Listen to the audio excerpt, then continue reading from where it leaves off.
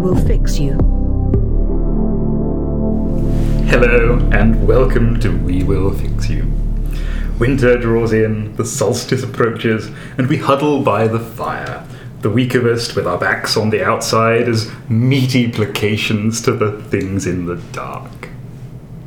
Now, the department has asked us to remind you that it's time to make your festive chutneys. This year's focus, allspice. We can't help you with the recipes, but if you do have questions, you can write to us at wewillfixyoushow@gmail.com. One tender soul has written to us this week with a question of manners. Joining me to fix it, Dave Convery, psychopomp to the stars. Good evening. I am Roger Hart, the government's new spellings of Tsar. The jury's still out on CZ. And this is Miss Lucy Boys, who is soft and velvety like a horse's nose. Good evening. Yes. Our question. Yo, fixin' folks. Gifts are hard. I mean, that's basically it. Some people seem to have a knack for picking sensitive, thoughtfully chosen gifts, but for me it's just a chore. I slouch through packed Christmas high streets and frantically click around Amazon, hoping inspiration will strike. It never does, and everyone gets books, gin, or jumpers. Some people like those things, but mostly I just feel like I'm going through the motions and resenting it all the while. Is there a way to make it easier? How do you even gifts? Should I just stop? Thank you. Ms. Boys. I mean, first off, you're not necessarily doing anything wrong. From what I can tell, the majority of people like books, gin, and jumpers. Are you actually getting complaints about this, or are you merely feeling bad about yourself? I think it's also worth noting that being amazing at thoughtful gifts is a form of emotional labour. It's the skill at that is different for everyone, but so are social expectations around it. Doing emotional labour is often a choice, but in this case, it's often easier to choose not to if you're a dude than if you're a lady. But I think regardless of your gender, it is okay for you to choose not to put a lot of effort into this if it is not something that you genuinely care about. It's okay to stop, it's okay to wuss out and get vouchers, donate to charity for people instead of gifts, or ask them what they want, ask them to make you a list. You get to be burnt out on gifts for one holiday season, or several, or all of them. It's up to you. So I'd say start by thinking about what gifts actually mean to you and to the people you're buying for. Is it an expression of affection, a way of giving people in your life stuff they might never buy for themselves, a way of imparting your likes and your cultural stuff to the people you love? Is it something you do because you feel obliged to? I think it's okay to have conversations along the lines of, hey, I'm really short on ideas and time this year. Is there anything you'd particularly like for Christmas? Or if that's really taboo in your group of humans, ask their next closest humans for ideas. So either mind them or mind their close loved ones for ideas. You can also announce that you're not doing gifts this year and donate to charity instead, or give token gifts and then a charity donation, everyone gets a small food item or something. You can say, hey, I don't want anything this year and I'm feeling burnt out on gift giving, do you mind if we don't? This is not somewhere where you can control other people's reactions, though, so I think it's for you to know if your family and friends are particularly gift-entitled or particularly Christmas-oriented, you might get some pushback. You are totally allowed to ask this question, but you kind of don't get to put it back in the box if it doesn't work out, so I'd say use your judgment about the people around you before you pull that one out as an option. But if that won't fly, if not at all is not a choice, then just please ask people what they want. My family have always done this, and I can't understand why you wouldn't do that. It is literally the easiest way to make sure everyone gets something they want. And if they come back and say, well, you're supposed to know me well enough to know exactly what I would like, that's forcing emotional labour onto you that you get to choose not to perform if you don't want to. There was an article in the Daily Mash about bad Secret Santa gifts, and one of the suggestions was just a plain white mug. And the idea was to stop anyone ever asking you to do Secret Santa again. And I kind of think that if someone forces the emotional labour back on you, they get a plain white mug. This is how my mum got out of ever making the tea in her first job. She never made tea for herself, and they were like, make the tea, and they gave her a big urn, and she put like 30 tea bags in it, and it was undrinkable. And they never asked her to do it again. So yes, I think be bad at it on purpose is another strong option. I substantially agree with Ms. Boys. I think there are a few kind of things you can do, but there is an emotional labour component. I'm a lot more timid about wussing out. My partner feels, again, there's just less of a sort of Christmas expectation in his household. And he's a lot better about, a few weeks ago, he said, oh, well, I might not get my dad anything this year because he never seems to really care. And that would be completely taboo in my family, but it works fine for him. So yeah, know where the lines are, and it can be okay to do that. in some people's case, I guess just having a long-standing history of being incredibly low functioning protects you from some of the consequences. But there's all of the, I read some advice about this online, and there's all the stuff about knowing people and making lists and asking, and it works. But again, it's sort of hard work. So the things that, well, I don't really have a good solution to this problem. I always get into a panic every year. The thing I try to do, and I'm far better at it for birthdays than Christmas for some reason. I think it's just that with Christmas it all comes at once. You have to, it's everyone stacked on top of everyone. I mean, well, I don't know what your Christmases are like, but that's not literal in our case. But yeah, having to do it for everyone all at once, it's a pain in the dick. The thing I try to do is make notes through the year. So I have a note in OneNote, and I try and do it both ways. I have lists for people and try and note down things that they've said they might like or showed interest in. And if I find objects I think are interesting that maybe someone would like, I try and note them down. So the one that basically everyone's getting this year is the new book about kind of objects that shape the world from Quartz, the news site.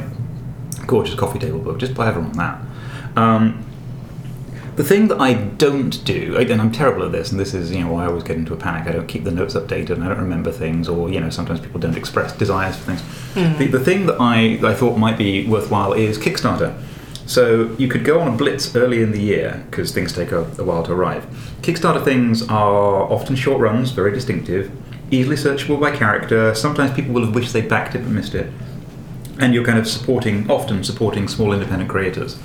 So thinking of things that your humans vaguely like, that's probably at a really broad level, that's probably a navigation category on Kickstarter. Just go and have a snout around in June or August or something and back some shit that you vaguely think might be loosely appropriate. Maybe February. That gives you the having it come to you thing. You can't search Amazon by slightly racist dad, but you can search Kickstarter by, well, you can. You just navigate to a Jeremy Clarkson book and look at the people who like this also bought section. Yeah, but Kickstarter, you can find your rough categories, and so that's my top tip. But as with all these things, they require planning, and you're fucked if it's last minute. Now, the usual standby is money. That's okay. It is okay. A lot of advice says it seems lazy because yada, it's the thought that counts, and there's something particularly, monetary about money, but that invites people to ask, is this all you... Yeah. And good humans won't do that, but we all know a lot of bad humans, and we all know a lot of very, very fragile people, and I, for one, am one. I mean, I won't judge you if you give me money as a gift, but I'll feel super awkward about the fact that you've given me money. So, what's like money, but a bit less and less lazy? And a lot of gift advice also talks about giving experiences or giving things to do, things that live a bit longer. A kind of, something homemade, something crafty, and something that builds in that kind of gift that keeps on giving. What's a bit like money but that? Their own personal fork of Bitcoin. So you mean not Bitcoin as in the currency? No. You want to set up a separate blockchain. Yes. And presumably like a logo with their face on it, yes. Like a coin with their face on it. Exactly. Like Coinye, the 2014 abortive Kanye West cryptocurrency. Yes. Not by Kanye by any that's stretch. why it was shut down I'm for guessing it trademark was infringement. By stoners. So, for those that don't know, I'm going to give a very brief, very bad explanation of Bitcoin. Bitcoin is an online currency designed to be decentralized, dreamt up by mad techno-libertarians who think that central banks or monetary policy is evil and that you can solve everything with algorithms. They're not entirely idiots and it's semi-successful, but there's a lot of idiocy hanging off the fringes. And what a blockchain is a set of calculations, a ledger effectively, distributed across multiple computers across a peer-to-peer network. And in order to validate it, the computers need to do work. In order to get the computers to do work, you give them incentives, and this is kind of how it starts to work as a currency, because you can generate new currency by effectively solving cryptographic puzzles that are exponentially hard to generate new bitcoins out of the ether. And you can earn money as a node operator for validating transactions, spending your compute time to say, this transaction that is attempting to run across the network is validated. And every now and then, basically, the network cuts off a slice, a block, and says this is a validated chunk of its history. So you have a persistent, distributed, transactional history that can be used to run a currency. That's probably a really bad explanation. But the point of it is that the underlying thing is a set of fairly simple, fairly public code that rests on hard cryptography to store a transactional history and create a virtual currency. It's quite successful at the moment. Bitcoin passed, I think, $16,000 today, this week, sometime. And various people have forked various currencies. So if you browse the list of cryptocurrencies on Wikipedia, you can see a few notable examples, like Dogecoin, which appeared, or Dogecoin. Dogecoin. What are you going to do? What are you going to do when it comes for you? Dogecoin. It appeared in 2013 and has a total nominal market capitalization of $200 million. People did actually use it. Have we really been putting up with this shit for that long? Oh, yep, yes. Oh, longer. Coinier, we mentioned. Titcoin, 2014, a cryptocurrency aimed at the adult entertainment industry, not widely adopted. And then, of course, there's Ethereum, which has its own special problems, namely being the purest distillation to date of tech bro utopian bullshit. It's basically a cryptocurrency for the awful libertarians that got to Neil Stephenson before Ayn Rand. Cryptocurrencies have been referred to, I think, beautifully, I can't remember who originally did this, as Dunning-Kruger rands. The thing is, people don't always use the gifts you give them. They kind of appreciate them, they might enjoy them. So what you're going to do is you're going to spend a little bit of time, you're going to fork it off GitHub or wherever the hell the latest version of the latest source is, whack it on a USB stick or something, get some nice wrappers, and you might want to set up a very simple website. Again, you can just do that off WordPress or something. Give it some artwork, maybe their face on a coin. It could be a shit MS Paint job. Again, the thought that counts, you've put in some craft work. But yeah, if you can't, this is endlessly customizable because different people can have different ones, they can have different names. Yeah, just make them a cryptocurrency. If anyone listening wants their own cryptocurrency, I will design a logo for it. Seriously. Is you there set a it limit up, on the number of people who will take you up on that offer that you're willing to entertain? I think the first 5. Good. The first 5 stupid cryptocurrencies, I'll do a logo for. 6 if you somehow theme it around this show. And the great thing is, don't worry if no one will originally accept this, because you can just go onto one of the forums full of nutters and eventually you'll find a taker. True. We should do our own fixed coins. No. Fair. Mr. Convery, show us what you got. So I've got a lot of notes here around what you're trying to achieve with gift giving and making lists, but you've already covered that. So cheese. Just buy them a big fucking chunk of cheese. I'm in.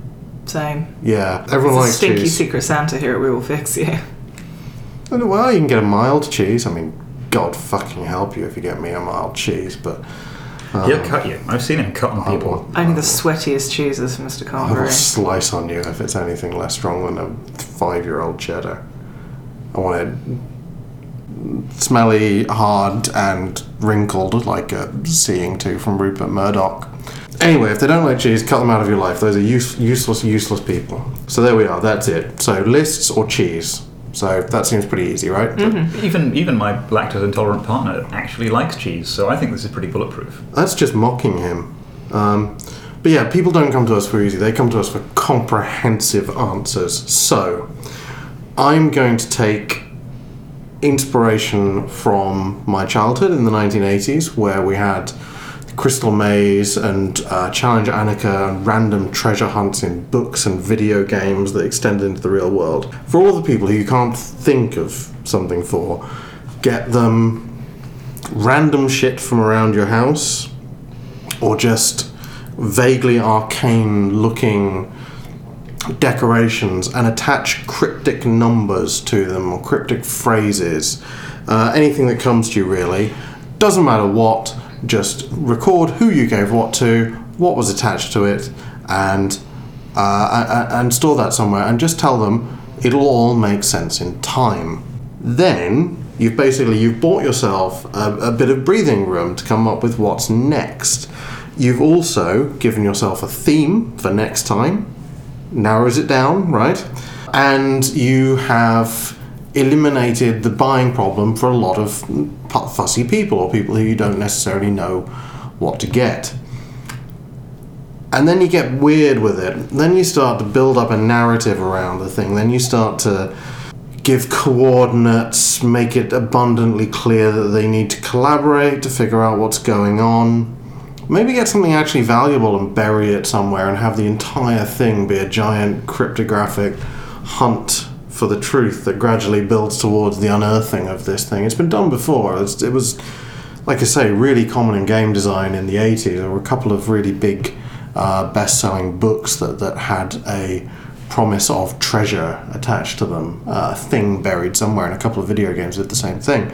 So not only have you solved it for 1 year, you've solved it for as many years as you want until you actually get sick of this shit and decide to wrap it up, or decide that you've started a cult based around it. I mean, a lot of our advice comes down to psychologically scar someone or start a religion, and this is no different. For good reason as well. They're the most effective ways to interface with other humans. Exactly, and if you get recognised as a religion, you can claim back the taxes on them, so keep the receipts.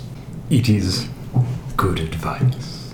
And with that fixed, and the dark receding slightly, we bid you farewell on this chill night. And remember, the greatest gift of all to our hungry souls is your questions. Or quite a lot of money. You can send either to wewillfixyoushow@gmail.com. Ta-ta.